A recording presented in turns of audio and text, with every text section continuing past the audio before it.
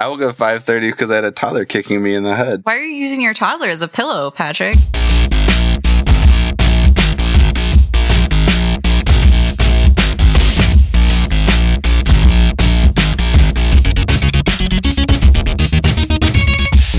Hello, and welcome to another episode of Let's Rewatch, the show where we watch movies that we loved in our youth and find out if they're still any good. I'm Brett. I'm Sam. I'm Ash. I'm Pat. And this week we're joined again by Mitch. Hi, Mitch. Hey, how's it going, everyone? Pretty good. Good. Excited to have you back. Sorry we shafted you on Sleepy Hollow. We should have had you for that one.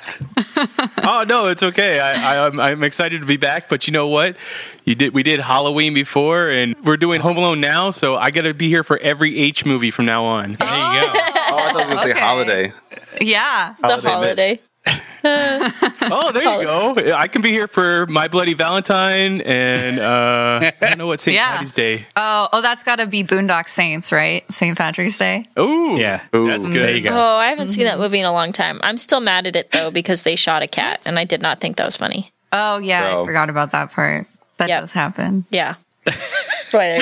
Not to bring us down. But yeah, we're watching Home Alone today, and And I'm the one bringing this one to the table. I am so excited, and I'm really happy to have Mitch here because I feel like he appreciates this movie as much as I do. I might. It's been a while since I watched it, but I do remember loving it. Who doesn't love this movie? I mean, it's got a killer cast, not just actors, but director and writer and screenplay. So we have Home Alone that was released in 1999. It's directed by Christopher Columbus, who we know discovered Yeah. America. Killed a bunch of Indian people. Kind of a bad guy. Chris. Not so great. Did I say Christopher or Chris? Chris Columbus. Whatever. It's like Chris. Chris. Anyway, thanks, Brett, for that. So we know him from Adventures in Babysitting. He also directed Home Alone 2, Mrs. Doubtfire, Harry Potter 1 Yeah, the and first 2. one, right? 1 and First 2. two, right? Yeah. Oh. Yeah. And he wrote Gremlins, which we've watched on the podcast, Goonies, which we've watched on the podcast, and Young Sherlock Holmes. So I've been told to Ooh. watch that. we talked about doing it for the podcast, Yeah. but we haven't quite gotten around to it. So is this movie the exact opposite of Adventures in Babysitting? I don't know. I haven't seen that movie Yes, since I was because a kid. this is what happens when you don't have a babysitter, right? Yeah. Yeah.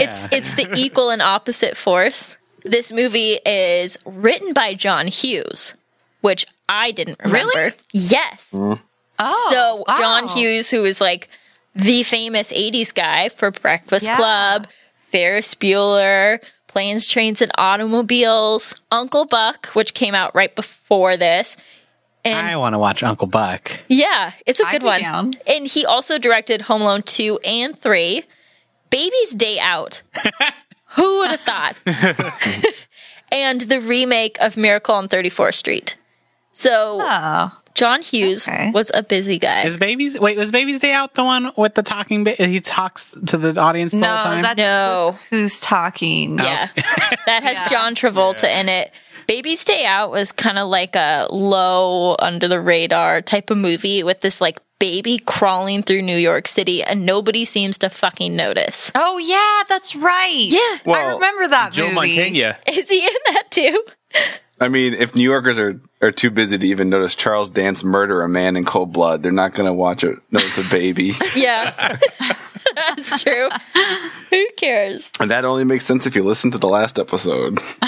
Which Mitch hasn't because it's not out yet. Yeah. It comes out tomorrow, Friday. So time travel, Mitch, and then come back. Yep. You know, it's going to be hilarious when I listen to that one. So this movie is scored by John Williams. So Ooh. I'm Wow. pretty excited to hear it. Because if I remember, the soundtrack was pretty good from my memory.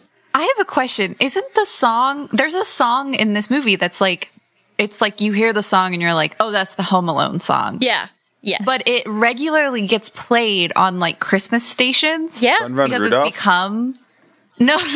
Is it the one with the it's choir? Like not. I don't think there's word. It's like the dee dee dee dee dee dee dee. Let's. N- Oh, That is a Christmas Chime of song. the Bells or whatever? That's Carol of the Bells. There's Thank you. no, there's the one with the choir, which is the one I think you're thinking of. Yes, sorry, that's the one I'm thinking of. And just a quick sidebar. So my boyfriend's stepdad had never seen Home Alone. And so he just knew that song as a holiday song. And we're like, no, that's the Home Alone song. Like, what? It just blew my mind that it was like, how do you not know that that's the Home Alone song? In my heart, I hope a little bit that you're mistaking Carol of the Bells for the Home Alone song, because No. I mean- it is like a specific, I'm pretty Yeah. sure that there's a specific song written for this movie. There is, and I can't remember if it's from this Home Alone or from Home Alone 2. It's from this one. It's one of those intensely on theme songs where the chorus is singing Home Alone in the background. No, thank God, you are so wrong. I do not want you to be right about that. That sounds awful. So It's Somewhere in My Memories is the song written by John Williams. we'll have to listen for it and remember it, because that's the song we're all going to be singing in a couple hours. So our cast is pretty killer. We got Macaulay Culkin, obviously, as Kevin, who this was really early on in his career. I think the only major thing we'd really seen him in before this would be Uncle Buck with John Candy, and this movie that I haven't ever heard of, but it's called See You in the Morning with Jeff Bridges and Drew Barrymore.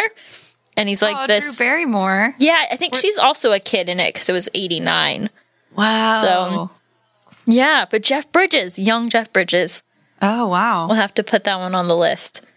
And we got Joe Pesci, who Love Joe Pesci. who doesn't love Joe Pesci? He's amazing. We know him from Goodfellas, which came out in 1990, same year as this movie. A couple years later, he was in My Cousin Vinny. Year before this, he was in Lethal Weapon 2. Doesn't he also have like a rap album? What? I'm pretty sure. Yeah, where he's his character from My Cousin Vinny. It's not. I don't know if it's a rap album or not, but he has an album where he's playing the character of My Cousin Vinny. That's Oh my God. amazing. Yeah, and it's like a real whole album. Oh no. Wow. Mm-hmm. Oh, Yep. no. This can go one way or the other, good or bad. Wow. Yeah, he's been in a lot of great stuff. Funny fact about this movie, the scene where the Wet Bandits put Kevin on the hook on the door. Apparently on set, Joe Pesci accidentally really did bite Macaulay Culkin's finger when he threatens to bite all his fingers off one by one, and it broke the skin. Oh, So, and Wow. yeah, they made How do you accidentally bite someone's finger? That's not just someone, a child. yeah. Like, He's just so method. Yeah, he is. Very method actor. The trivia page for this is actually interesting. That I saw that there's a lot. That's what I've been doing the whole time. Is reading through it. Reading it. I was like, oh, that one's interesting. Just one more. Oh, that one's interesting. That one more. Like, are you going to steal all my notes? No, I'm not. Just Patrick comes in here, No. takes over the show. It's fine. I read the Cosmopolitan one. You probably read a cooler one than that. no. I'm just kidding, Patrick. You can say any cool thing. Yeah. I don't care. I didn't. The one. A lot of these I feel like were better for the end because they talk about scenes we'll talk about, and but because we mentioned John Candy's in it, he improvised every single one of his lines What? Okay, I didn't know that. wow. That's awesome. on purpose. I mean- John Hughes, I guess, just told him do whatever you want. Like, With someone like John Candy, like, I feel like, yeah, it's like you hire him and you just say, just do your thing. Just do Totally. it. Nobody regrets that decision. was that either. like the janitor from Scrubs thing? Did Yeah. he improvise all of his lines too? Yeah, and then the janitor just does something. yeah, That's it was like awesome. he just says something ominous to JD or something. Yeah, that's what Really? the script would Oh, just wow. say. Yeah, or he says something weird or something. So we also have in this movie Daniel Stern, who's Marv, the other wet bandit. Oh, yeah, yeah. And Gotta love Daniel Stern.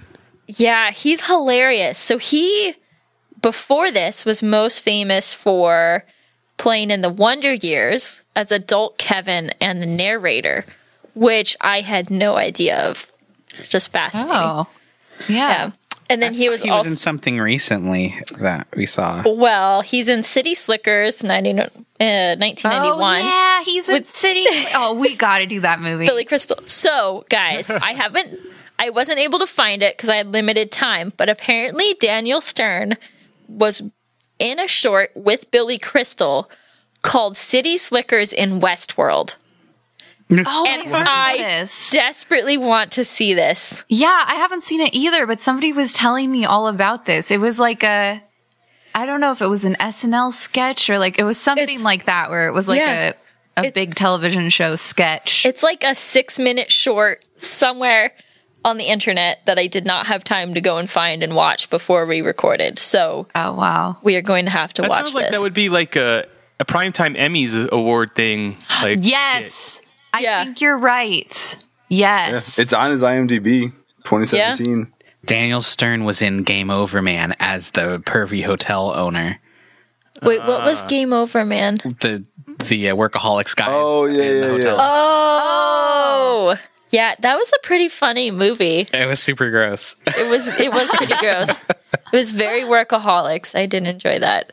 I'll run through the rest of the cast pretty quick. We got John Hurd, who plays the dad. He's kind of just known for a lot of cameos. He was in Big, the movie The Witness. Catherine O'Hara, who we have seen. Amazing. Love her. Yeah, from Beetlejuice. She played Sally in Nightmare Before Christmas. She was in Best in Show. Really? Yeah. I didn't know that. I didn't know that either. Get this. She was also a voice in the terrible movie Rock and Rule from 1983. I don't know if I know that. Oh, it's bad, guys. There's no way it's good. It's not. What is that? I'm thinking Rockadoodle. Oh, I'm thinking Rockadoodle too. Oh, yeah. I remember Rockadoodle. I love Rockadoodle. Off the show. No, I'm just kidding. I do not know what that is. Just Rock kidding. and Rule was a terrible 80s movie that my first animation teacher made me watch, and it's very... Oof, that one? Yeah, that one. She was also in a series of Unfortunate Events as Justice Strauss. Yep. And then, obviously, John Candy. He does a bit at the end. He plays Gus, and we know him from everything. Blues Brothers, Saturday Night Live, Little Shop of Horrors, Spaceballs, Planes, Trains, and Automobiles, Uncle Buck. Get this. He played Wilbur, the big white bird from The Rescuers Down Under. Oh, yeah. Which I didn't know until I looked it up. The Albatross. And the Albatross. Thank you. Yes, you have children. You've seen it probably much more recently. Don't be bird racist, Sam. Birdist. That was a foul joke. Oh. Brett, turn your chair around. Excellent comeback. Yeah. Why would you do this to me? Quit henpecking. Brett, stop right now before you get egg on your face. It hurts. It hurts. So, fun fact about this movie is that it was kind of a record breaker for family comedies at the time. And it made $285 million domestic in 1990, which was a lot of money. And it was #1 in the box office for 12 weeks. What? 12 weeks, which I am assuming they didn't release this too far before Christmas. So it must have held strong for long after Christmas. Do you say 12 weeks? 12 weeks. I still can't wrap my brain around that. It was released November 16th, 1990. So, yeah.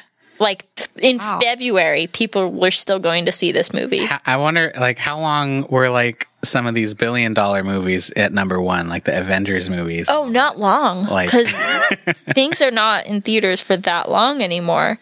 I mean, major theaters. Like nowadays, you know, they like. I would say back then, January and February was where you just dump movies that you know weren't going to do well anyways. Now, like the whole year is up for game. Yeah. Yeah. That's a good point. Yeah, I was surprised to see like Wreck-It Ralph just released on Thanksgiving, but I guess Thanksgiving is a big day now too because people go to the movies and stuff. The first one was released around that time as well. Oh. We forgot we were doing the podcast today briefly, and we were like, oh, let's go see Wreck-It Ralph. And he's like, 7:10 screening. I was like, oh, is that why it's so dark where you guys are at? Are you podcasting from a theater? Yeah. I have the lights turned up all the way, but it I don't know if you can see it. Oh, no, it's...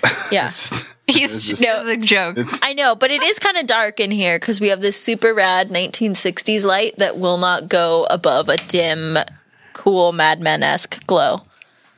I can adjust the lamp so it looks like we're doing like a police... I was literally about to say that.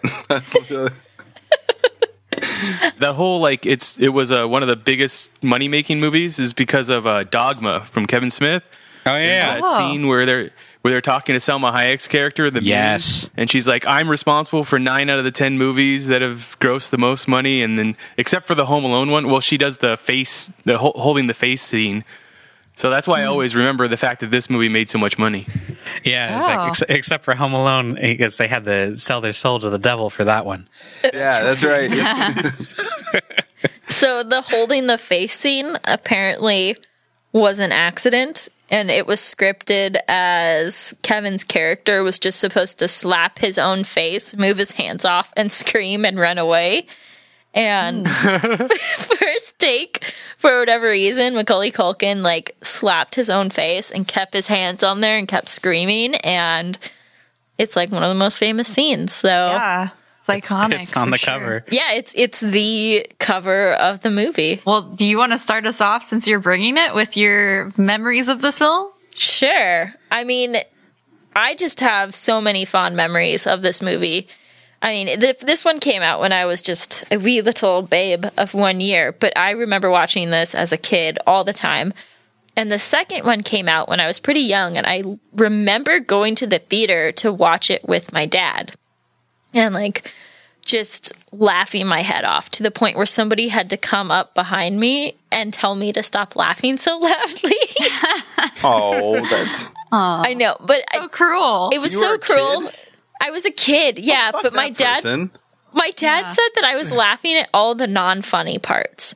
So, like, the parts where they're like... Fuck that person from 25 years ago. They're such a jerk. Stop enjoying this movie. Yeah. Small child? Jeez. Yeah. Who knows why they were such a jerk. I remember that. But, no, Sam never laughed again. Aww. Just kidding. Thank God that's not true. So... yeah, I imagine this is going to hold up pretty well, especially with how well known the director and the writer are. And I haven't seen this probably for, I don't know, a couple years. Probably like 4 or 5.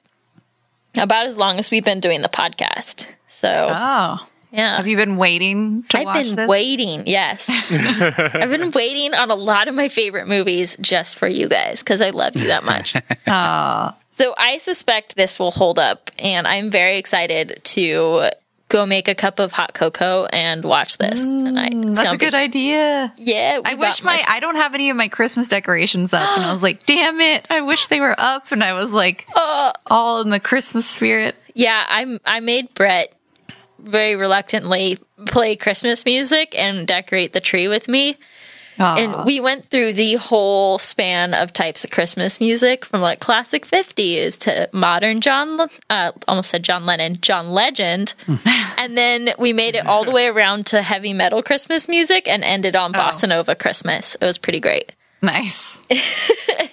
But no, I think this movie is going to be really funny. I think the writing's going to be really clever. I think it's going to have a lot of really great physical comedy. And I think it's just going to be so much fun. Brett. Sorry, I was distracted because I was looking up. You guys ever listen to Macaulay Culkin's band, The Pizza Underground? Oh my God. That is a great band name.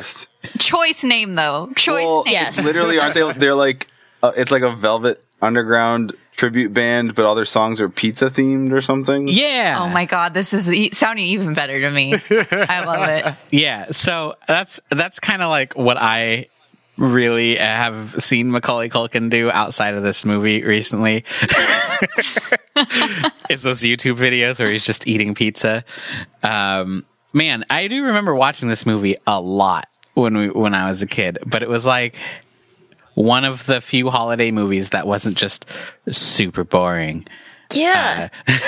I think it's one of those magical movies that is a Christmas movie, but God damn it, Podcat. Podcat. She's late today. I remember it being pretty good when I was a kid, but I don't know what to expect from it at this point. I will throw you down the stairs. I was going to say before I was rudely interrupted by the cat, I think it's one of those awesome movies that does take place at Christmas, but the enjoyment transcends Christmas itself. You know, like it feels right to watch it at Christmas time, but I would not be sad to like watch it in the middle of summer. What was our other movie? I think it was another one of the Christmas movies that was like, can we watch it at not Christmas? Die Hard. Yeah. Yeah. Okay, you can watch Die Hard not at Christmas, right? Yeah. You can watch Die Hard whenever. It is not a requirement. But can you watch Home Alone at not at Christmas? You can, but it will feel a little weird. I will admit. All right. I feel like that's one of those ones that's like it's like ready for like Christmas in July kind of thing. Like when other places are celebrating it. But I think it needs the Christmas, like a Christmas in July. There needs to be some sort of criminal intent. But I think we're gonna enjoy it mostly because of Joe Pesci. Honestly, yeah. I feel like that's why I'm here. Not Macaulay Culkin, not anyone else in this movie. I want to see Joe Pesci be Joe Pesci. And this is the most Joe Pesci, I think. I think My Cousin Vinny is the most Joe Pesci, but this is a close second. I actually haven't seen that movie. No, it's like one of the best movies of all time. It's magical. Oh, we got to do it. My favorite part about My Cousin Vinny is that the reason why I have seen it is because my grandpa had me watch it. And it is, for those who have seen it, you get it. But like there are so many inappropriate F-bombs in that movie. And I watched it with my grandpa. You're the coolest grandpa. Yeah. Well, my dad sat down and watched Clockwork Orange with me, and that was fun. Oh, dear. No, it's not. It's nowhere near. You guys watched the whole thing, or did one of you at some point get up and walk away? Like, yeah, we got to the part where he's like just having sex with those two women, and it's like fast forward, and it just keeps going for a long time. And I turned to my dad and was like, "So is this movie basically just porn?" And he was like, "Yeah," and we both got up and left. That's awesome. Let's never speak of this again. Yeah. At least you didn't do what my dad and I did, which was he was very excited when I was in 8th grade to take me to go see Eminem's movie 8 Mile. Oh, wow. Where we were 8th grade, where we were trapped in the theater in like the first row because we got there late with that one. Not 2, but like 3 really long, awkward, full-blown sex scenes with him and Brittany Murphy. And it was so awkward. And then I had to ride home with my dad, and we were like 45 minutes away from the theater, and I just pretended to be asleep the whole ride home. And none of us said a word, and we never talked about it again. Oh, gosh. So I feel you, Ash. Why? I don't have an inappropriate movie story. Because every movie is inappropriate. All of your family movie stories are inappropriate. My favorite going to the movies with my parents story was, I think, like the last movie I even saw at the theater with my dad was like The Matrix, the second one. Oh. And these Is that the one with the ghosts? The orgy scene? Oh. Yeah, I think also the orgy scene. It's got the rave. The rave orgy? The like steampunk rave. But it was hard for that to be awkward because there's an entire row of like really loud kids behind us, and they like kept showing up late and like knocking into our chairs, getting up during the movie. And like 20 minutes into it, I just took like a handful of Skittles and just turned around and chucked it at them. I was like, "Shut up!" How did that go? They did not move or breathe for the rest of the movie. It was pretty good. Like, good job. Thanks for the free candy. Yeah. I think that was awkward for my dad. He was just like, "You should not have done that." Anyway. Hey, Ash. Next. What do you think? Me? Yeah. Oh, I think I don't know how long ago the rest of you guys saw this, but I saw this movie. I mean, not for the first time, but I saw it just like 2 years ago. I think 2 Christmases ago. Okay. Because going back to the story of Bryce's stepdad, he had never seen this movie. So we were like, it's Christmas. Let's watch this movie. And he hated it so much. No. Hated it. And like Bryce, his mom and I were just like, this movie's so great. And he was like, this is the stupidest fucking movie I've ever seen. Sometimes, Ash, we just meet broken people in life. Yeah, exactly. Yeah. It's not their fault. They're just a therapist, ironically. Okay, you know what? I feel like that gives him a free pass. Like, because if I think this movie is totally going to hold up because I feel like this movie is kind of like comfort food. Absolutely. As far as, like Christmas movies go or movies in general, like something about this movie just feels comforting when you watch it. Cause like, even though Kevin is like in danger, I'm doing finger quotes, people at home, like it still feels super safe and like he's never really in danger and it's just like fun, you know? Cause like the reality of the situation is like, let's face it, this kid would have been murdered probably. Yeah. Which is why I think Bryce's dad did not enjoy it as a therapist. Maybe. Like, He was if you watching it being like, that kid should be dead. Well, if you're a therapist, you probably talk to people of like the real life version where it did not go hilariously well. Like, so I can kind of get how it's hard to suspend your disbelief. It should have gone like that scene in the last movie we watched, Last Action Hero. What? Yeah, exactly. Yeah. That Wait, would which be scene? the real end of the movie. The guy that robs him. Oh, Yeah. yeah. And he bites all his fingers off. Yeah. Perfect. But yeah, I'm excited. I will say, so we watched Home Alone 2 years ago and then we watched Home Alone 2 last Christmas. That one does not hold up in What? my opinion. Really? Really? I will throw that one out there. Sorry. You didn't like Lost in New York? No. It's got Donald Trump. Okay. Yeah. Oh, that's right. Oh, Yep. no. He's in the movie, guys.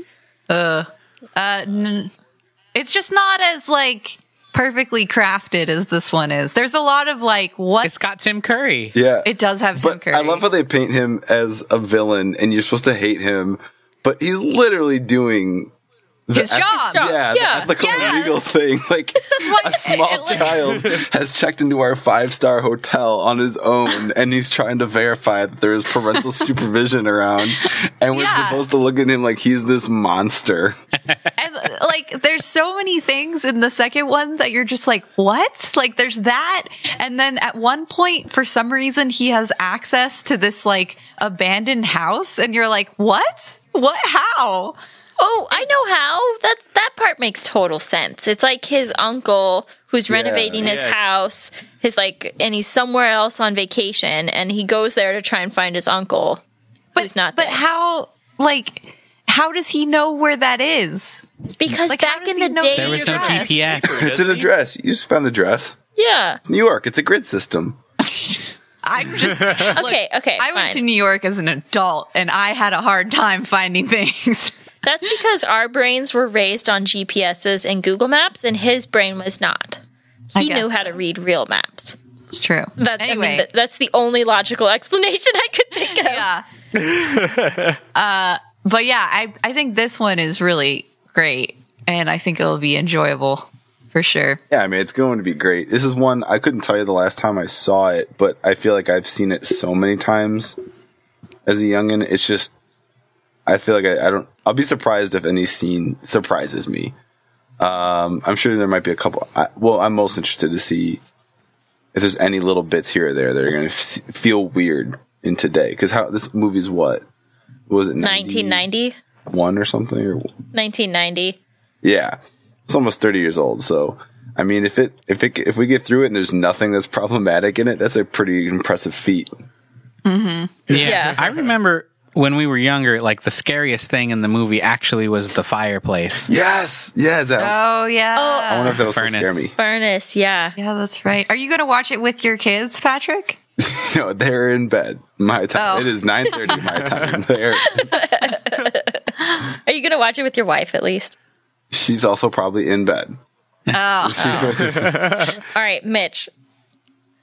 Give us your thoughts. I mean, I'm in the same boat as Patrick. I think it's been a long time since I've sat down and watched the movie all the way through, but I am super excited. I just remember what kid wasn't in love with Rube Goldberg devices at that age? Oh, you know? Yeah. Like, none of the stuff is exactly that, but, setting up traps and stuff like that, or, this happens and then this happens kind of thing. I mean, how many of my parents' ankles were twisted because of cars on stuff like that? I'm looking forward to that. And then, like, looking at the fact that Joe Pesci did this the same year that he did Goodfellas, it's obviously two very different type of roles. And if anything, like, Chris Columbus worked when directing this movie translates into stuff that you would see in his Harry Potter movies later on. I am super excited about watching this movie. Yeah, that's an interesting thing. I've never looked at it through that lens before. That would be an interesting way to look at it. Yeah, it does seem like a weird transition for him. Like, to go. Oh, I meant the whole, like what sort of things do we see here that maybe we saw in Harry Potter, Yeah.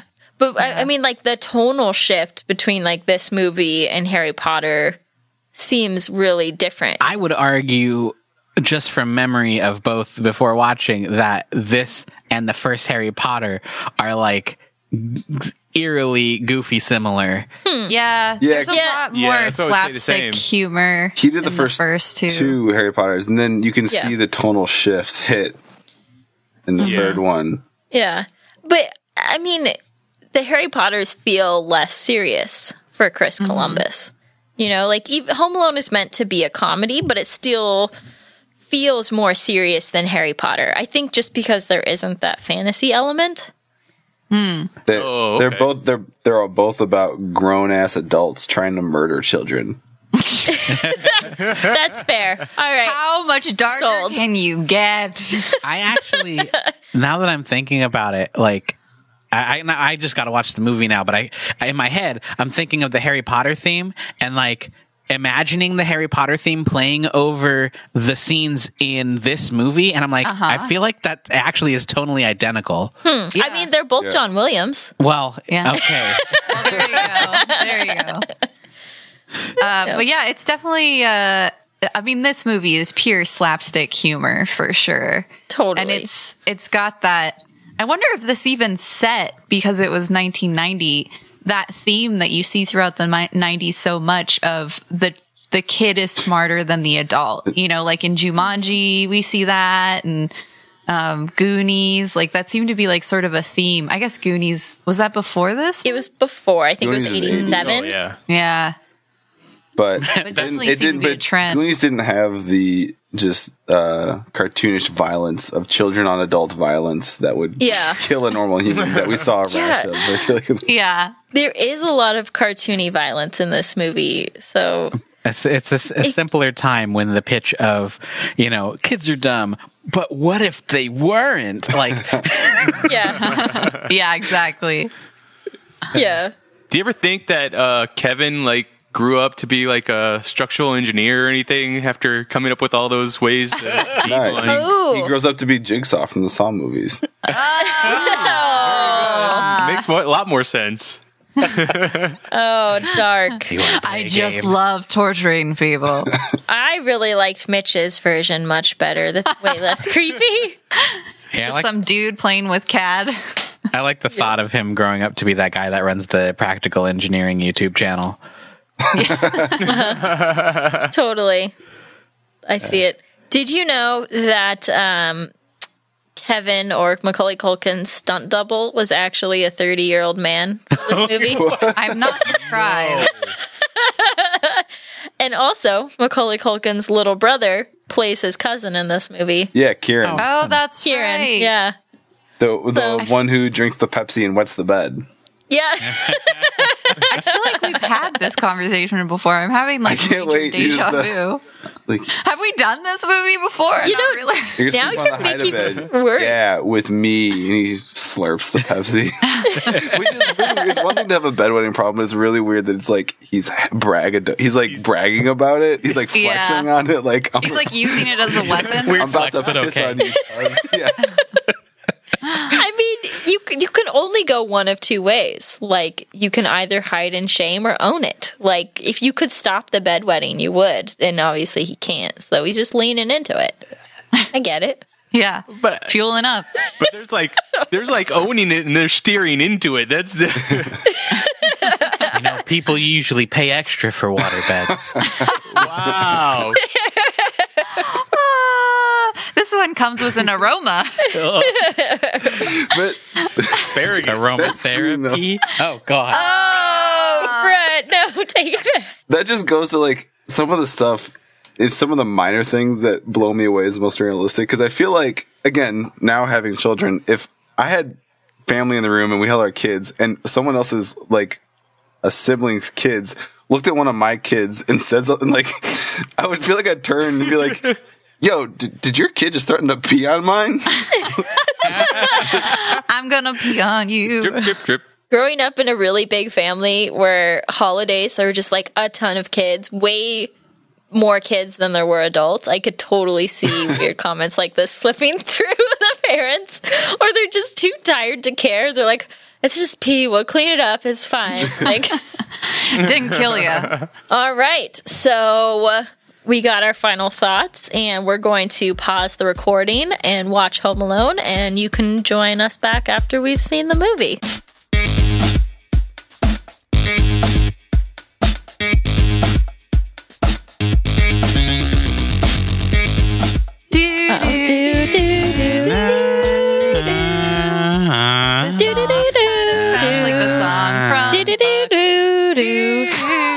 Doesn't it kind of sound like the song from Hook? I feel like that's the same song they use for like jewelry stores.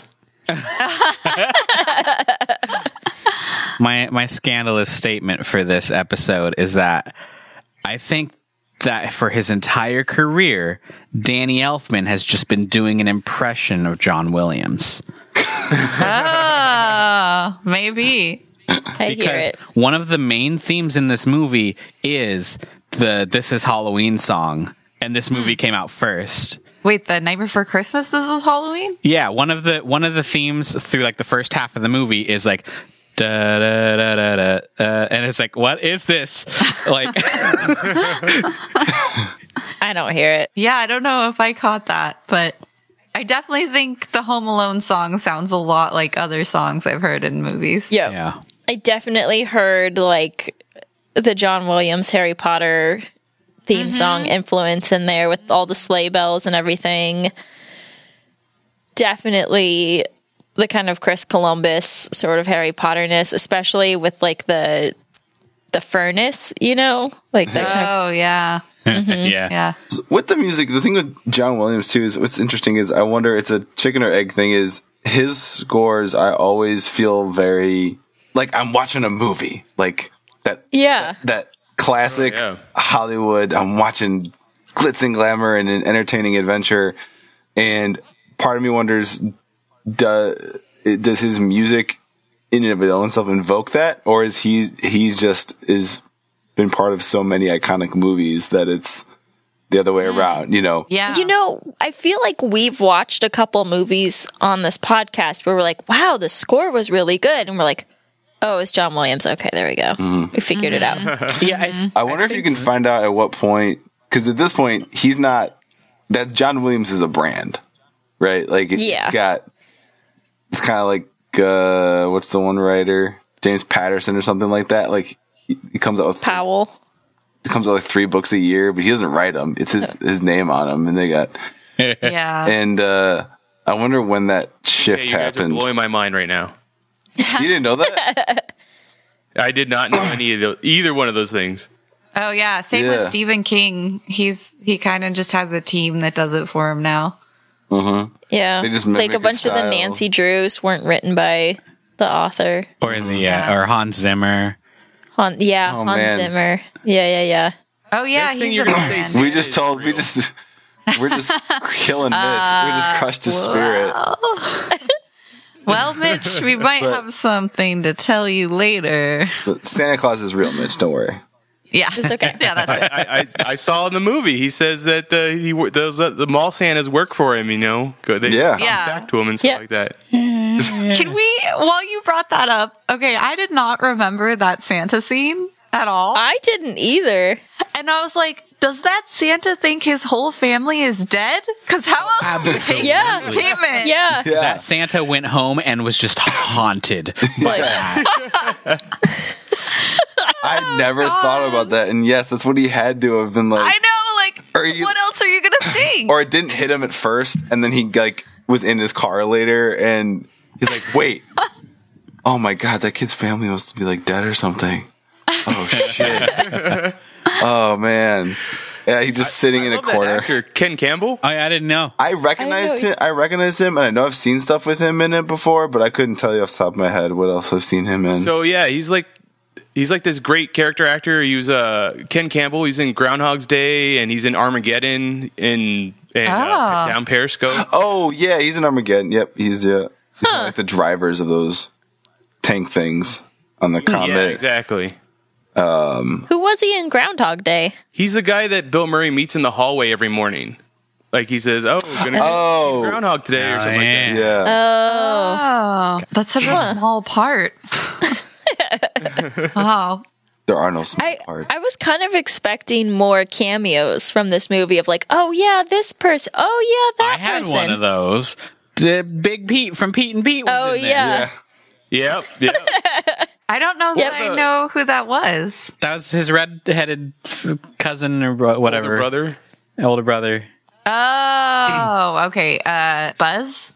No. No, he's just one of his brothers. Yeah. He's the one who tells him You're he's a disease. Yeah. Yeah. Oh, Yeah. okay. Kevin, you're a disease. And then Hope Davis was the French airline counter clerk. Oh. The actress Hope Davis. I don't know. I know that name. I saw her face and I was just like, oh, that she looks so familiar. And I was like, oh yeah, Hope Davis. She's she's really popular now. There's lots of things that she's in. I just can't think of something off the top of my head. I just looked her up. Too distracted by Captain John Candy. America, Civil War. Oh wow. Oh yeah, she's Tony Stark's mom. Oh, okay. Oh, that's right. Yeah. American Splendor. I've seen that. Oh, I recognize. She's been in lots of stuff. Man, the physical comedy with Daniel Stern and Joe Pesci in this is so good. Oh, yeah. So that was Yeah. They neither of them were sure this was going to be any good, so I guess they intentionally tried to go over the top as much as they could, just to have fun with it, because they just wanted to have fun with it, because they didn't know, weren't skeptical it was going to be a big hit. I mean, it worked. I feel like that's Joe Pesci's whole thing is over the top. Oh, yeah. For sure. So someone had pointed out this was the same year, so he was filming this. It was like almost concurrently with Goodfellas. And they had like Really? they had like a coach on set to keep him with his language, to try and coach him to like, because when he's supposed to be cursing and stuff, and Yeah. oh, God. That would be hard to switch. Like, I curse like a sailor, and then I go and hang out with my nephew, and I have to like watch myself. Yeah. Brett totally pulled a Home Alone on me this Thanksgiving, and he put a meal back in the oven to keep it warm at like a 400-degree oven. no. And then he pulled Ooh, wow. it out and left the serving spoon in it. And I went to go stir it, and I grabbed this 400-degree spoon. And I had, it was totally like Home Alone. I had the brand of the spoon in my palm. Oh, wow. And I let some colors fly, let me tell you. Some bad words were said in front of. All of them were pointed at me. Not necessarily, just in general. And it was in front of my super religious sister, my brother-in-law, who's a youth pastor, and my 2-year-old baby nephew. So nice. Wow. I'm impressed that they had plenty to cut around that were not curse words for this movie. I'm glad you brought that up, because I wanted to ask you guys, because I always cringe at like all the shit that, I don't know why, it's the stepping on things Oh, that Yeah. really Yeah. gets me in this film. And I was wondering, what's the worst thing that you guys have ever stepped on? Oh. I got a B. Yeah, mine was a bee. I stepped on a bee, and it stung me, which was not fun. In your guys' state, it was in California. It was when I lived in California, so that's why I left. Yeah, I that one bee sting. I thankfully don't have anything too bad because I am like hyper worried about stepping on shit, so I like always tread really carefully. But growing up, I had 2 traumatic moments, not of me stepping on stuff, but family friends. And like my best friend's mom stepped on a toothpick. Ooh. Oh. It was bad. And then my little brother, he used to do this thing where he'd like step on the floor and slide his foot and it'd go like across the floor. And he stepped on a shard of glass and went. Oh, ouch! And I had to. Oh, welcome to Cringecast. Kids are dumb. I don't know why. I don't know what puncture wounds hurt so bad, and they take forever like to heal. I'm the biggest baby. Like getting shots, getting blood drawn. Choice of foods. Brett just turns this into a full grievance airing. Yeah, are we doing this now? You are apparently. Cringecast, take 2. What about you, Mitch? So the worst thing that I step on here in Arizona, the part of Arizona I'm in, is we have those like goat head thorns everywhere. Oh, my dogs drag them into the house all the time, so a day doesn't go by that I don't step on one unintentionally. But the worst thing that I've ever done to my foot was I was getting stuff ready in my bag for a trip out of town, and I had packed the bag full, and I went to go grab it and lift it up, and my toenail had caught on the bag and just ripped it. Oh, I'm taking my headphones off. I can't do this. I'm with you. Sam is having a full-on panic attack. It's the worst. Tell me when it's over. You bamboo shooted yourself. Nail ripped off, brother. I've had a nail ripped off. Oh, that's awful. Football, I've never had one ripped off. I ripped off the toenail completely on the big toe, and it had to go out of town and like constantly wrap it every day. It was the worst. Yeah, that's. Oh man, having a nail ripped off is awful. Wow. Ugh, I'm gonna have to put like a content warning on this episode. Yeah. Oh man. Wow. Is it safe to come back? It's safe. Yeah, it's safe. You're Toenails. safe now. Don't talk about it. Don't say the word. Is this? Can we add this to the list of baby things? Shut the fuck up. Merry Christmas, everyone. Yeah. Dear Santa, all I want for Christmas is my toenail back. You said it was safe. Why would you trust me? Why? Because I thought we were friends. So I told Brett when the basement scene happened with the nail, I was like, oh my God, Brett, this movie stole a lot from Quiet Place. Wow. Yeah, I guess. I was like, this is the equal and opposite version of A Quiet Place. Yeah. Yeah, this kid sneaking around his house trying to defeat a couple of murderers. Joe Pesci is a monster, so. Like, there's no mistaking in this movie, right? Like, the intent was child murder. Yeah, they said I'm going to kill him. I'm going to, Yeah.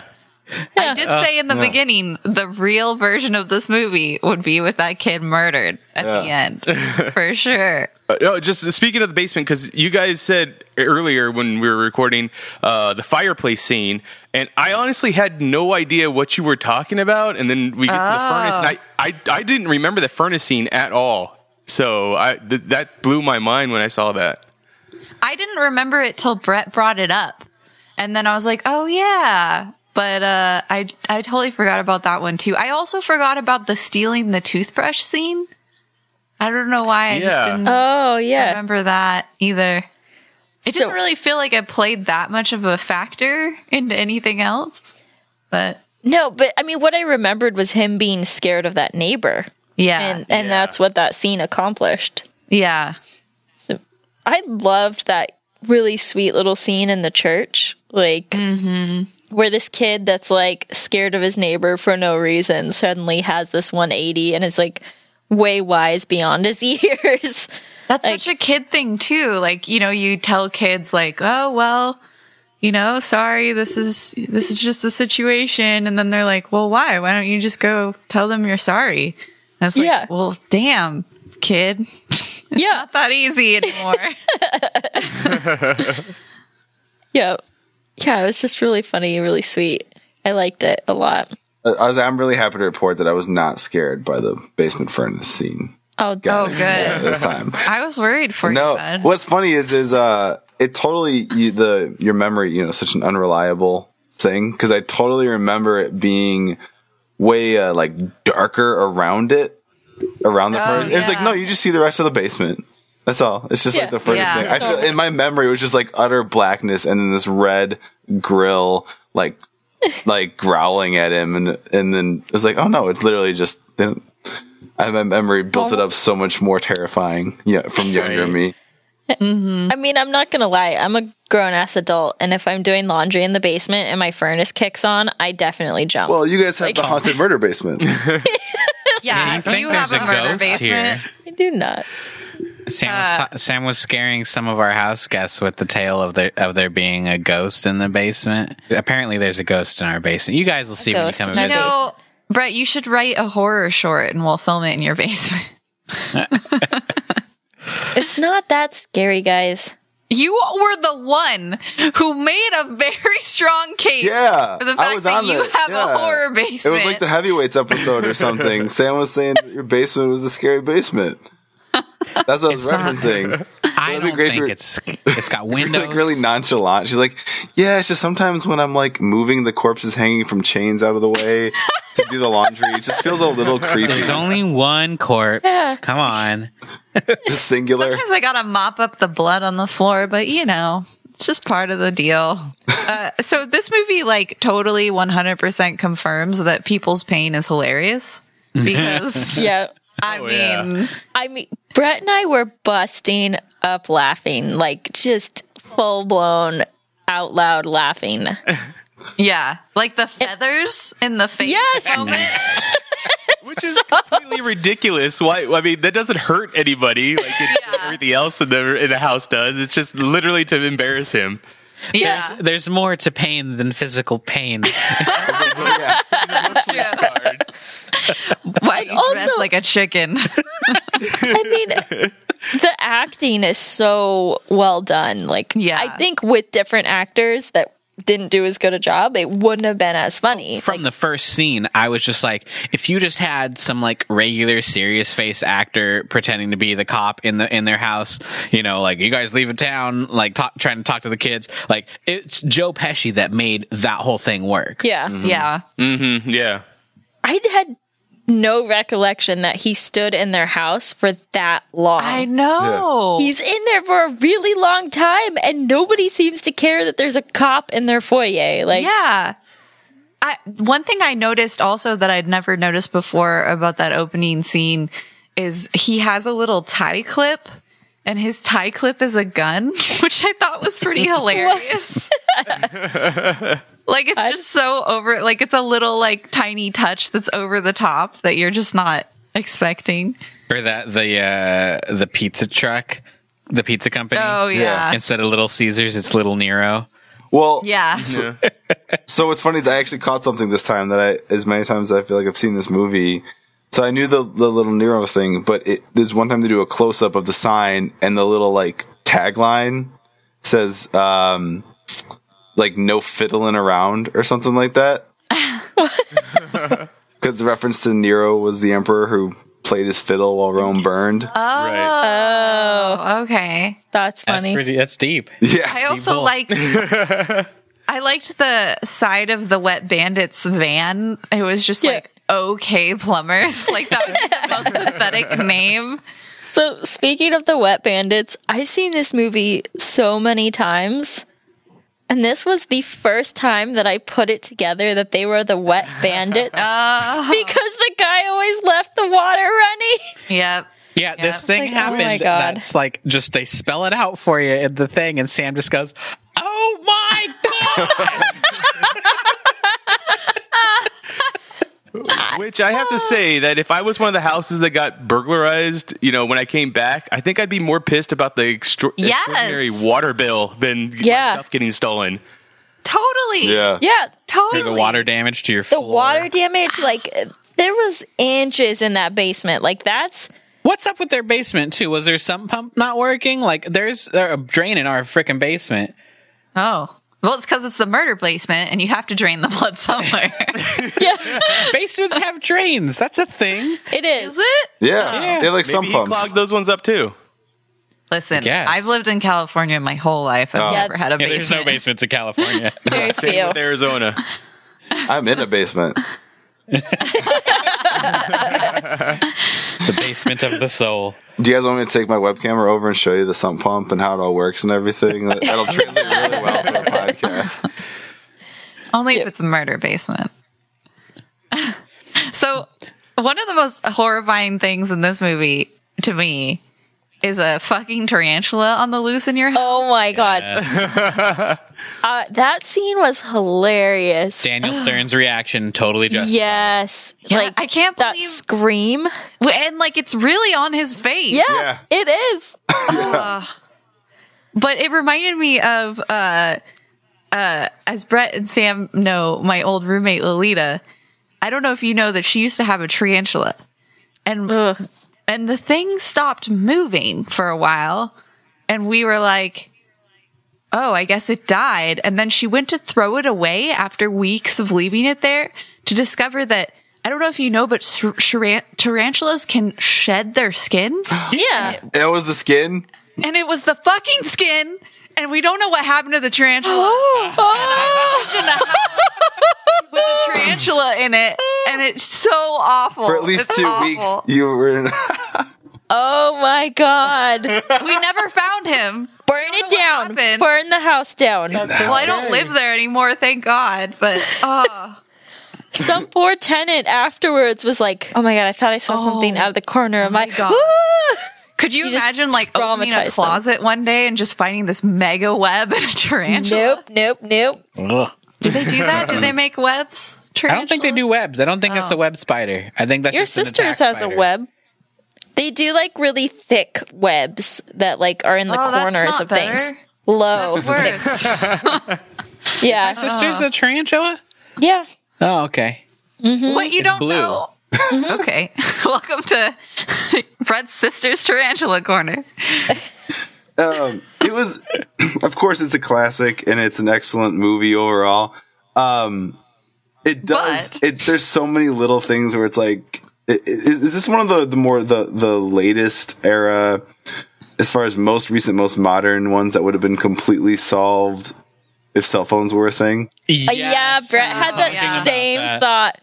He's like, this is one of those movies where if modern technology was around, this movie would not make sense. Totally. It's like, it'd just be, yo, Mom, where are you? At the airport. Where are you? At home. I'll get an Uber. I'll just call an Uber. I'll meet you there. Yeah. Yeah, or Scream he's calling the emoji. cops.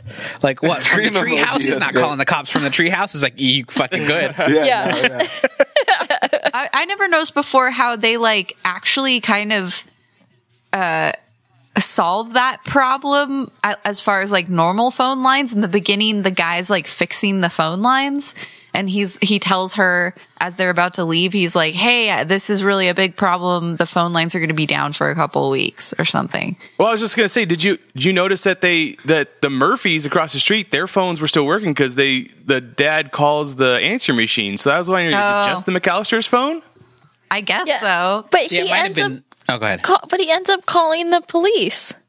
From the other person's house, I think. Oh. True too. Yeah. Yeah. No, he called it from his house. Yeah, he did. Yeah, it was from his He house. just said the other person's house. Yeah. Oh, mean, you're they- right. They did say that the thing was only going to be out actually for 2 days. So Oh, okay. Was it 2 by days? that time, it might have been working. 2 days, 2 weeks, you know. Which, if he was comfortable calling the cops in the first place, why did he Yeah, just call them in why? the first place? Like, say, hey, there's guys trying to rob. I heard them Also- say they're going to come here at 9 o'clock. Yeah, is this when the cops just Isn't want to it come? great like- when criminals are punctual? Yeah. Yeah. Yeah. I couldn't help thinking that like all the houses with like lights with timers, I was like, it's kind of like my house with hue lights. That's weird. Also, every single house in the neighborhood, everyone's on vacation. Everyone went away. Yeah. Every single how one. bougie of a neighborhood is that? Where like everyone's like going on winter holiday. France Well, with it is. all of our kids. That actually is a suburb of Chicago where that is, and it's very nice. Yeah. I don't live there, No, but that house sold or something a couple years ago. It was like $2.5 million or something. That actual house. And also that house has like a walk score of like 98% or something crazy. Like, Oh, yeah. it's one of the most walkable neighborhoods in America. Yeah, wow. but So, Also, They is don't it have- nice that they staggered all their lights, all the neighbors, like so that Oh yeah, just by a couple minutes. They're like, well, the Robinsons has theirs turn on at 7. We better be 7:03. yeah. I have a question. Has anyone ever heard the phrase silver tuna to describe something great? Or like No, a but I prize? love it. You love it? Yeah. What? I haven't, except like, does Andy calling Jim tuna in the office count? Because that was my immediate thought when he said tuna. I want to know if that's like a specific type of tuna, like if you're fishing and like the silver tuna are. This sounds yeah. like The a good ones you Google want. question. What's the silver tuna? These are the top results. Oh, Jesus. Is it porn? Driving school. It's a driving Wait, school. no. It's porn. It's only from this movie. So guys, when the bandits were going through the house, suddenly I had what I'm hoping is a false memory of doing this movie on the podcast before. Okay, I have Where- to go back and look. Okay, because I could have sworn that I had a conversation where we talked about how this movie was really great, but it was just building up to the moment where we were watching the bandits in the house. So did Yes. we watch Home Alone? I don't know. I had the exact same like reaction. No. I was like, I feel like we watched this movie, and I tried to look on our Libsyn, and I didn't see it. But I was like, I swear we've had this conversation before. I know. I'm wanna freaking out, guys. This was a conversation we had during like the second episode we ever did that was like Legend. And it was, I think it was just the premise of like this whole movie was trash except for that one part we watch it for, except that doesn't apply here, I don't think, because this movie was pretty good. Okay, well, you definitely haven't done it. The show's never done it since at least before. Well, I'm saying you've been doing it longer. July 30th, 2015 is not the first episode. That's as far back as. Wait, Yeah, it is. Yeah, that's our first episode. Wet Hot American Summer? Yeah. Yeah, I don't think. We must have talked about it or something. We I must just have, kinda did a because quick scan through here. I know We've definitely talked about movie. I was so worried. I was like, oh my God. We've definitely talked about Home Alone before. Yeah. That's why I was saying in the It was, beginning. I felt like it was at your house, Ash. Hold on. But I feel like, did you guys ever see that article? Oh, did we lose the internet? Is everyone still I'm there? Okay. I'm here. You guys ever see that article where about the actual practicality of the home defenses in Home Alone? And like No. most of the article was whatever, but they actually calculated the force at which the paint can would have hit the wet bandits in the face. And my God, They dead? They would have no skulls anymore. It would just be just a round indentation of paint can and 2 dead men. But didn't they like even math it out where like they imagined how much paint was probably left and it still was like devastating with a quarter of a paint can? Oh yeah, like this kid killed them. Just murdered. Totally. That's what I was like wondering. Like with all the damage they take throughout the whole house, it's the shovel to the face that like takes him out in the end, like knocks him out. Like Yeah. it's like I feel like falling down the stairs the first time, I'd be done. Yep. I'm like, all right, it's time to go home. Yeah. Not worth Yeah. it. No, like how fucked are those stairs for the rest of winter now? Like Oh, Just- yeah. they have to wait for that shit to thaw. Or like, the tar. So the ice, you just salt it, but the tar, that's a problem. He also has a flamethrower. Oh, that's the thing. So wait, the heist or whatever, that'll take place on Christmas Eve, and it's literally the next day, right? It's Christmas Day that they're all getting home. So he got the whole house cleaned up. Yeah. And he had to give like his police statement. Also the police, he never really talked to the police. He just let them get arrested. Yeah. That's what I was going to say is I want to see the shot from the outside of his family arriving home and all slipping on the stairs because they have to still be icy. That would actually be really funny seeing them walk up and all Yeah. I think he called the cops from the neighbor or to the neighbor's house. Yeah. Yeah. Right. So they didn't even know that his house was being robbed. Oh, okay. Oh, so he was pretending to be the neighbor when he called. Yeah. Right. Got it. Can I ask though, people calling the cops to have like a wellness check on someone is a thing, right? Oh yeah. So like when no one answers the door, shouldn't they be like, well, the person could be dead inside. We should go in somehow. Yeah. That would be the expected procedure. I mean, the cops are so nonchalant.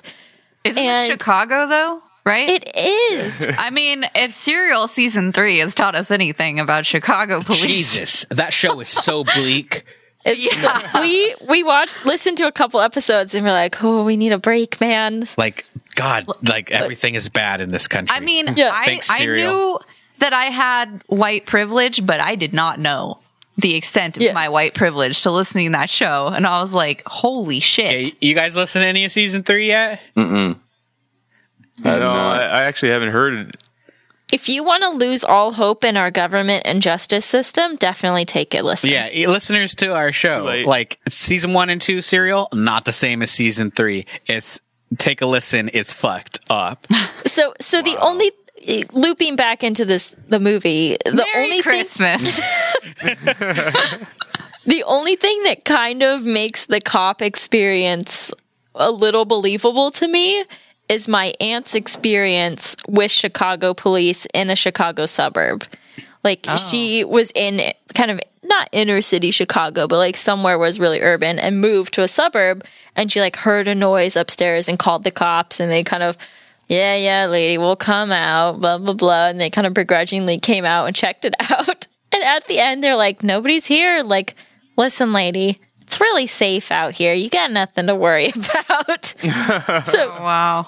I kind of feel like that's the attitude of these cops. Like, an 8-year-old kid on his own. It's a safe neighborhood. It's fine. He'll watch too many cartoons. Yeah, they were trying to lead us in that direction with some of the dialogue in the movie. Was it Buzz or whatever? It was like, nothing happened. Yeah. But it's like, that is the wrong voice of authority for this. Like, I don't believe him.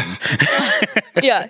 I mean, we're looking at it from a modern day audience, too, where, like, you literally can't leave your kids alone for a second. And if you leave your dog in the car, you, like, get your window broken, get arrested. Like, you know, there's definitely kind of a helicopter parenting attitude of today. Like, every place that we've lived, except for that time we lived across the street from the drug dealers, was, like, the safest place. Like, yeah, we've never lived in a dangerous place. Yeah, that is true. And even the drug dealers were super nice. Like, those guys were great. Yeah, except when we tried to load in a giant arm war on Christmas Eve and they all stood out there with beers like King of the Hill and laughed at us while we tried to get it up 3 stairs. Well, I mean, to be fair, I'd laugh at you too. Yeah. They deserved it. They earned it. Mm-hmm. Also, Buzz is a nickname, right? That's not his name. Like I hope the well-to-do McAllister parents did not name their eldest son Buzz. Ooh, right? What is judgy. Buzz short for? Yeah, that's a good question. Buzz Aldrin? Oh, Aldrin shit. was his last name, but yes, he is a famous Buzz. I'm just saying, like, he's a famous Buzz. Is Buzz short for something? No, it's a legitimate name from like the 50s. Buzz? Yeah. That's his real last name. No, it's Buzz short for, I know that it's you only know of it from Toy Story, Patrick, but... No, it's short for Buzzferney. What? Nothing. It's nothing. I really want that to be a real name. Next time I get a dog, I'm gonna put that down as an option for their name. Go. So, guys, did you ever ride a sled down the stairs like Kevin did? No. I tried to do a laundry Yes. basket. Oh wait, You I missed that. did a cardboard box. Yeah. And like a laundry hamper for sure. Yep. Laundry baskets. Did anybody make it down, or I'll just like hit a stair and flip out of it at some point? Yep. That's exactly what happened. And we were real smart children, and we did it on the double-decker staircase. And you'd make it down the first set just fine, and then you have to scooch across the landing to go down the longer one. But at the bottom of the longer one was our like wood-burning stove with like flagstone all around it. And my mom found us like going down the stairs and like flipped her shit. She was like, "Do you want to get stitches again? Don't ever do this. I don't want to see you doing this." I never Again. slid I had to down get the stitches, stairs on a thing, but like back when I was, 140 pounds less, like I did. You ever do the thing where you like kind of like bounce down the stairs on your feet? Like you never really step on a stair. Standing. I used to do that And you shit just- all the time. That was fun. Now I'm afraid I'll like break my fucking ankles, but In college, I lived in this place with stairs, and the stairs ended in a hallway, so it was just like wall. So we took I believe we took a mattress and put it down there, and we would all take turns sliding down on cardboard or Dope. like in little like baskets. That is awesome. So, being the California kids that we are, where we don't get real snow, my best friend and I, she had one of those disc sleds, and she had a lot next to her house that had a hill. So every winter we'd go up the dirt hill and slide down the deer path. the saddest Christmas. It was so sad. And we loved it, but there was like a big rock in the way. And so we spent all day digging out the rock because every time you go over it, it would hurt.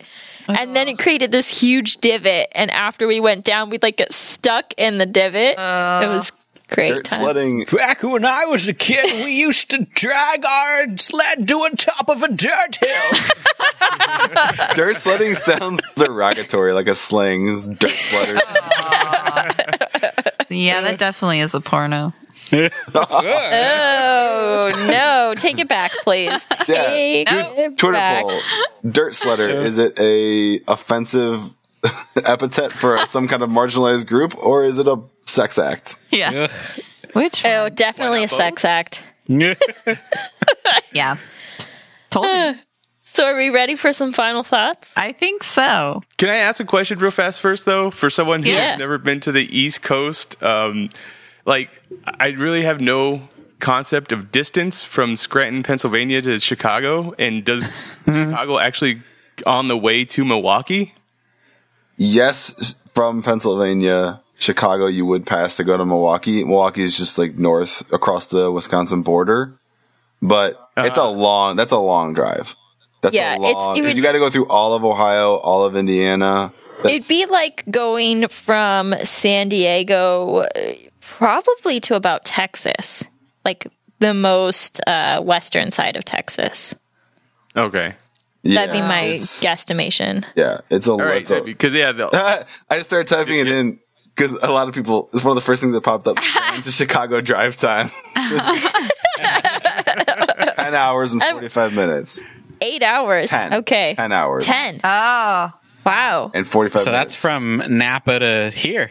To Yeah. Portland. Yeah. Yeah, That's yeah. the distance. Yeah, Wow. it's a long drive. Which, funny though, did they ever establish where all the rental cars sold out or something? Because if driving there was an option for her, and it seemed like money was also no option for her, I think she couldn't drive because she said she'd been up for 60 hours.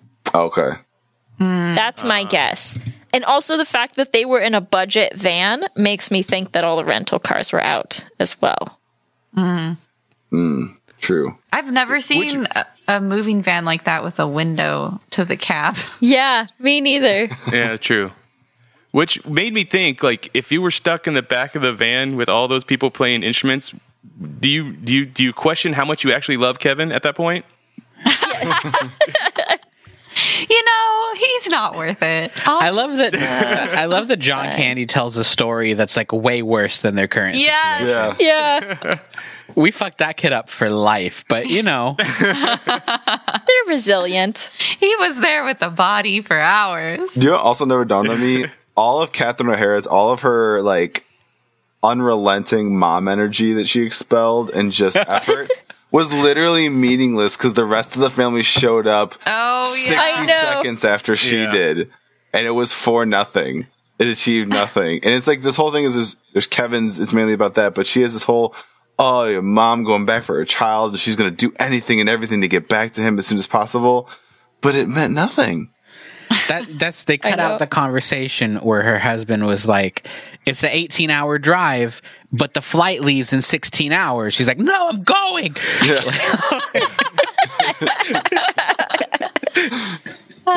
Is that like the second reference to Raiders of the Lost Ark then? Because, you know, it's like if Indiana Jones wasn't there, the Nazis still would have blown off. And then the fact that it's Joe Pesci has a scar in his hand just like oh my god. So good. That's awesome. Good. That's a good one. Oh, that scene. How bad would that have hurt? I know how bad that would have hurt. Look, I have a fucking serious burn on the back of my hand right now. It hurts bad, guys. Do you need a ambulance? All right. Final thoughts. Final thoughts, and since it's Christmas episode, what was your favorite gift you ever got as a kid? I don't want to assume, did we all celebrate Christmas growing up? I don't want to. Oh, that's a good question. I know what my favorite gift was. Oh, I do too. And it's a nerd ass gift. Can I guess it? You can't. You don't know what it is. Go ahead. I was gonna guess if it's your leather Raiders bag. No. Oh, filled with money. That wasn't a Christmas present. Oh, okay. But no, my favorite Christmas present was I used to play Warhammer 40K. I would still play it, but there are no adults that I know that still play it. I used to too. My parents got rid of all my stuff though. Oh no! Yeah. So you don't play anymore. I know. 40K is a fucking rad game. But my parents bought me for Christmas the full 12-inch tall complete Castle Fortress set for 40K, or actually it was for the original Warhammer, but you built the whole thing. It was like a real ass defend a castle with room to put all the models on it. It was awesome. Favorite. That sounds amazing. Well, do you want to do your final thoughts too? Yeah, final thoughts too. Okay, final thoughts on this movie. Present and final thoughts. Final thoughts on this movie. It was. I was gonna just say awesome, but it's one of those movies that is absolutely the core of Christmas nostalgia, and it's hard to judge the film because obviously there's one soulless person in Bryce's family that doesn't love this movie. But you know what? If you see this it's the Ewoks, I guess, right? If you see it as a kid, the Ewoks are great. I saw this as a kid, and it's a great movie, and I love it, and I will always love it. And there's parts of it that are trash. They're the thing where Joe Pesci just stands and gets his head torched by the flamethrower for 30 seconds. You know what? I'll let it slide because this was a good movie. I laughed out loud, and I would watch it again. I agree. All right, Ash. Me? Oh, shoot. Ash, favorite present. Or Patrick. We could do Patrick. Yeah. Or Mitch. I still have to think about the present. Is it from when I was a kid? Or, I mean, it could be if you had one that you feel like you loved more. I was thinking kid, but whatever. My favorite present right now is the Apple Air computer. Okay, no, it has to be when you're a kid. Vetoed. I can't think of any good ones from when I was a kid. You go first. All right, think about it. Well, my final thought is, what the hell does the dad or the mom, what do they do to afford that house? Oh my God, they're so fucking rich. And do you know what? They paid, didn't they say they paid for everyone to go to Paris? Yeah. No, his boss did. Oh, was it? His boss? I thought it was his brother.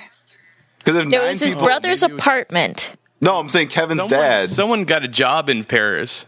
Yeah, I think it was his brother got a job in Paris because they said that his brother's kids were still there living with them. I think. I don't know. I always have trouble wrapping my brain around the family in this movie because there's so many. Yeah, I think they were staying at the brother's apartment, which makes me think if you're not paying for lodging, that you can afford the You're still airline spending tickets. like $10,000 in just tickets. Yeah. Yeah. So crazy. Well, did you hear she was like giving that lady all her jewelry and $500, and I thought they said it would cost like $20,000. And those are something. Fucking rich people. And they're flying first class. Yeah. Who ditches their kids on like a 14-hour flight? Monsters who leave them with other people. To take care of it. Yeah. Monsters. Fucking monsters. I would be that person. You know the responsibility fell on that poor teenage girl. She was like, great, I'm stuck on a plane and I'm babysitting like 10 of my cousins right now. Cool. Yeah. And my presence, it's kind of a tie. I remember two, because you usually remember like memories as a kid and you remember being like really happy. And I remember two that really stuck with me. Is maybe one is similar to Brett's, but probably right around the time that this movie came out, 90, because I was pretty young, it was when Lego really started making bigger like sets and things. And they had in the medieval, the Knights ones, they had the Black Knights castle. It was like an all black castle, all black bricks. It was really cool. And I remember that one. Awesome. And then my dad stayed up. Well, Santa Claus stayed up all night. Yes, yeah. Making it, and it was already assembled in the morning. What? No, Santa Claus is real. Remember? Yeah. I mean, right, Mitch? I said Santa. Right. That an elf helper to come and put that Lego set together, I believe. Yeah. Yeah. No, that was awesome. I remember I still have like that sense memory of being so geeked out over that. And then the other one was when Super Nintendo first came out, and I got a Super Nintendo. Were you the Nintendo 64 kid? Yeah, that was, yeah. I just remember going and immediately disappearing and playing the Super Mario for like 8 hours. Yes. Totally. All right, Okay, final thoughts on the movie. Oh, Pat has to... Oh, right. Your movie thoughts, Patrick. Oh, how did they afford all that stuff? Those are your only thoughts. I think there was an article like not too long ago where they like speculated on what the job of the dad was. I can't remember where I read it, but it was something about him being an architect or something like that. I thought I remember reading joke. It was like he's a mob lawyer or something. That's why they don't really get to have the cops break into the house or something like that. That's funny. I would have guessed like some sort of finance person. Oh, yeah. Or like a CEO or something? Maybe. Yeah. Yeah. He didn't seem as worked up in like his job. I feel like CEOs are portrayed in movies as like always working, blah, blah, blah, blah, blah, on the phone. Mm-hmm. So that's why I think finance, because the year has ended and finance. Technically, I'm a CEO. Yeah, I know. Of your own heart. All right, Ash. Okay. So I remembered my present, and it's got a story. So I got this stuffed rabbit one year for Christmas that I just absolutely loved and took with me everywhere when I was a kid, like everywhere. And one year, and I believe I got him for Christmas. And then one year I lost him, and he must have cause I really would take him everywhere. He must have fallen out of the car or something in a parking lot, and I was just like devastated. And then the next Christmas, my aunt showed up with the stuffed animal, the stuffed rabbit, identical rabbit. And it turned out, I found out later that all of my mom, like I grew up with like 8 brothers and sisters. She was adopted, but there's a lot of aunts and uncles in my family, but they all had this stuffed rabbit. So my other aunt like gave me her one because she heard that I was like so sad that I lost the one. Oh, that's so sweet. Aww. And I still have it because I won't get rid of him now. I'm like, now that I remember taking him, and I was like, now that I lost you, I'm never getting rid of you again. Like I'm never losing you again. So I'm just like, I've gotten rid of all of my old stuffed animals, but that's like the one that I'm like, I'll never get rid of him. See, that could have gone two ways. You could have been much more careful with it, or realize I got like 6 spares. Still, 'cause all the other let's see if you can survive this rocket launch. I got more. Then you're Sid. Yeah. But I really enjoyed this movie. I love the heart-touching side story of the neighbor with his son and like reconnecting. And murderers have feelings too. What? I said murderers have feelings too.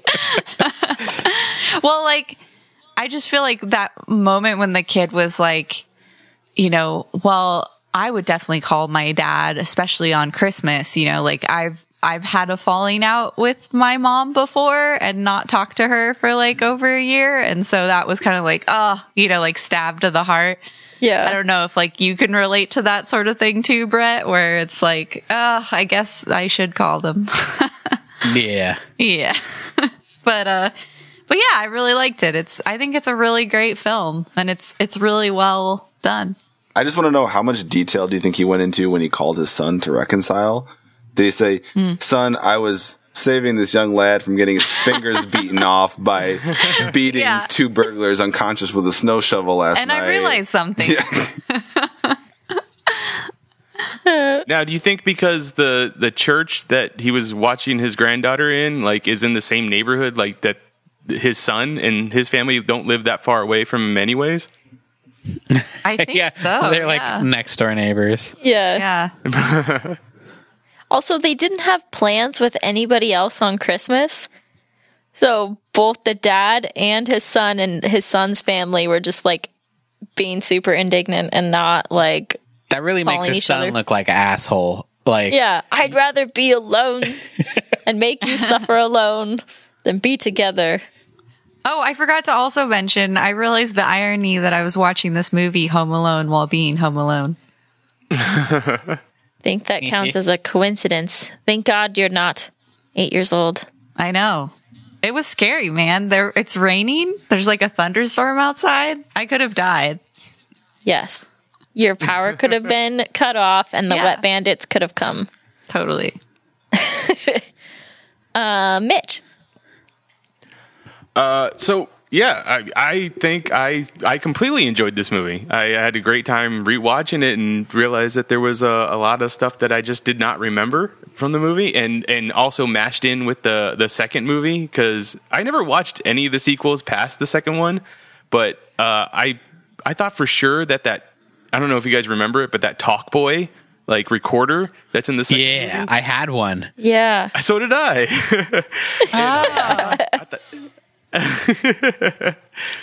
I thought that was going to be in this one as well, but yeah, it never showed up. So I guess it's only in the second one, which I guess is just basically a commercial for that toy. Yeah, right. Yeah. Why did I think it was in this one? I don't know. I guess the whole like using the movie to manipulate the burglars or the pizza boy, I just thought that maybe he recorded somebody doing and did the same thing, but which also brought me is that movie that he watches, is that a real movie or is that like something they made just for this? It's a fake movie that they made just for this. Oh. Because I really want to watch it. I know. So bad. Like, at one point, he's like, so-and-so's upstairs taking a bath. And I was like, what the fuck does that mean? Is he, like, dead in the bathtub? What does that mean? Blood bath. Long bath. But yeah, no, I really enjoyed the movie. I thought it was great. I mean, especially for a family movie from the 90s, I really didn't think that I would, I guess, find that much joy out of it again. Mm-hmm. But I mean, I guess that's the difference between watching a family movie and a kids movie. Like, there's still stuff that you can relate to as an adult. Mm-hmm. Oh yeah, yeah, totally. I definitely agree. And then I guess for my favorite present that I got as a child, I don't know if I'm the oldest one on the podcast now at 36. But one year we got my brother and myself, we got the original Nintendo Entertainment Center or system. Oh, but yeah. I don't I don't know if my parents were just great trolls or if something else happened, because they didn't give it to us till the day after Christmas, and it was wrapped in underneath the Christmas tree. So they came up with this whole story that Santa like came back the next day to drop it off for us. So we woke up the next day not thinking anything, and then saw another present under the tree, and we're like, "What is that?" And there it was. We opened that up, and there was the NES. You know, you guys had like the Christmas morning, and then all the presents were open, and then like one of your parents looked to the other one and was just like, "Where the fuck is that game?" That, or do your parents celebrate Christmas like Mac from It's Always Sunny, just like stealing presents from someone else's house? I mean, that could be it too. More power to them. They got away with it. Yeah. Who knows? My favorite Christmas present is kind of similar. So my dad got a Christmas Eve bonus when we were kids. Would have been like 1995, 1996.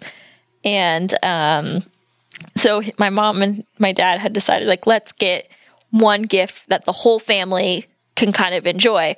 So my dad stops off at Toys R Us on the way home, Christmas Eve, and he's like, well, I need to get like one family gift that we all can enjoy. Like, what do you recommend? And the Toys R Us employee goes, okay, guy, I got a good deal for you. So we're cleaning out the stock room tonight, and I'm not supposed to do this, but we found an N64 in the back.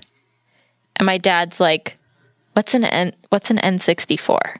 And he's like, disappointed. He's like, are you kidding me? It's only like the most sold out hot toy on the market right now. You need to get this for your family. And my dad was like, I don't know. My kids are kind of young. I don't think they know what this is. And he's like, guy, listen, you have to buy this thing. You have to. You cannot leave here without buying this for your family. And my dad like felt kind of pressured, and he ended up buying it and like drove home really angry, and like got home and told my mom, he's like, I'm so mad at Toys R Us. They totally bullied me into buying this, and I knew I shouldn't have bought it, but here it is, and it was kind of expensive, blah, blah. And my mom's like, are you kidding me? My brother's been on the wait list for months, and he couldn't get an N64. You were able to get one for the kids. They're going to be so excited. Oh, wow. And we legit, like, I didn't really know what it was, but my brother, who was younger, totally knew, and our whole family like erupted like the N64 kid, and we were playing Mario Kart Racing and Super Mario all day, and it was the best family gift. And we had Cruising USA. Oh yeah, we played that. It was great. So that's my favorite Christmas present. Oh wow. And yeah, I totally agree. This movie definitely held up. It was really funny. And I was expecting really like awful dated stuff to be in it, but there really wasn't. Yeah. Like it was pretty like even keel, nothing too like political or like bad. And it's like surprisingly timeless. Mm-hmm. So except for cell phones. Except for cell phones. And the big glaring thing of like going to the airport pre 9/11, like the fact that they ran there, you know, like. Yeah, that's maybe switching out the tickets that like right there in the terminal. Like I'm pretty sure that's a red flag now. Yeah. Oh yeah, like 45 minutes. Like if you're not already at the airport, you don't make it to the gate without a boarding pass. No. Yeah. No. Yeah. But yeah, that was the only dated part. But Joe Pesci is timeless. Oh yeah. Did we watch? Was Joe Pesci in the first Lethal Weapon? Because he's in. One of the other ones. Not the I don't first think one. he's in the first one. I didn't see it on his IMDb. He's for sure in like 3 and 4. I don't know. Yeah, If it's 2, and 3, and 4. he was in 2. Is 2? He was in 2 on? Or, Yeah. I know for a fact he was in 3 and 4. I don't remember if he was in 2 or not. I know. Yeah, he's I know in 2. 2 has some iconic stuff, and 3 I don't remember much. But 4 has Jet Li, so we got to do 4 for the podcast. I love Lethal Weapon 4. I love that movie. All right, well, I guess that was Home Alone. Thanks for watching, everybody. If you like this show, it's part of the Last Dash TV network of content. It's this show and a YouTube channel with video game parodies and a drinking show and a lot of other fun stuff. Yeah, and if you like the show, you can follow us on Twitter. We're at Let's Rewatch on Twitter, and we do fun things like posting a movie poll, or I post pictures, like still shots of the movie, and this time I posted a picture of the dude repairing the phone lines. And right away, our friends from Movie Reviews and 20 Qs got it with Home Alone. And then Bree also got it. And Lindsay King. So good job, guys. Speaking of friends, Mitch. Yeah, I had that thought. Yeah, we usually do Mitch before the rest of that. Oh, you're right. Sorry, Mitch. We're still getting our sea legs with not having a Nick. Oh. You need to plug all your stuff. Yeah, thank you, Mitch, for being on the show again. You want to plug away, my friend? No, you can find me on Twitter. I'm at Mitchipedia, GER. The GER stands for Geek Elite Radio. That's my podcast network that I do a bunch of different podcasts on. So go there, check out our Facebook page. It's where we do a lot of our communication, and hopefully, I can get each and every one of you on a different podcast, because I know we seem to talk a lot about the same thing. So yeah, totally. Thank you again for coming, for letting me come on. Oh, yeah, thanks for coming back. Thanks for making so much time to be on our show. How many times have you been on? This would be 3. Is the third time with the San Diego Comic-Con episode. So it's 12 to 15 hours of hanging out with us. To be fair, the Comic-Con episode wasn't a 4-hour record. No, that's true. That's true. But we did all watch the movie before, so And you know what? I enjoy it. I love talking to you guys about movies. So either here or virtually in social media wise. Yeah. Totally. Well, thanks. We love having you on. Thank you. And if you guys liked our podcast, like Mitch does, please give us a positive review on iTunes and tell your friends. And you can find us on all the major platforms like Google Play, Stitcher, and Spotify. We got another good review on iTunes. Thank you. Our average is up to 4.5 now. Finally. Oh, yes. Also, it's really hilarious because if you go on iTunes, the top review is from Patrick, which now is really funny because he's a host on the show. And you've come full circle. I believe I was under the influence of anesthesia when I wrote that. Oh, yeah. That's right. You told Flaw me in that. the system. All right. Well, yeah, that's the show, everybody. We do this every 2 weeks, so keep your podcasts up to date and join us next time for another episode. It'll be a great episode because next time we're going to watch Avalanche Sharks. What? Wow. I gotta hear this. Sad.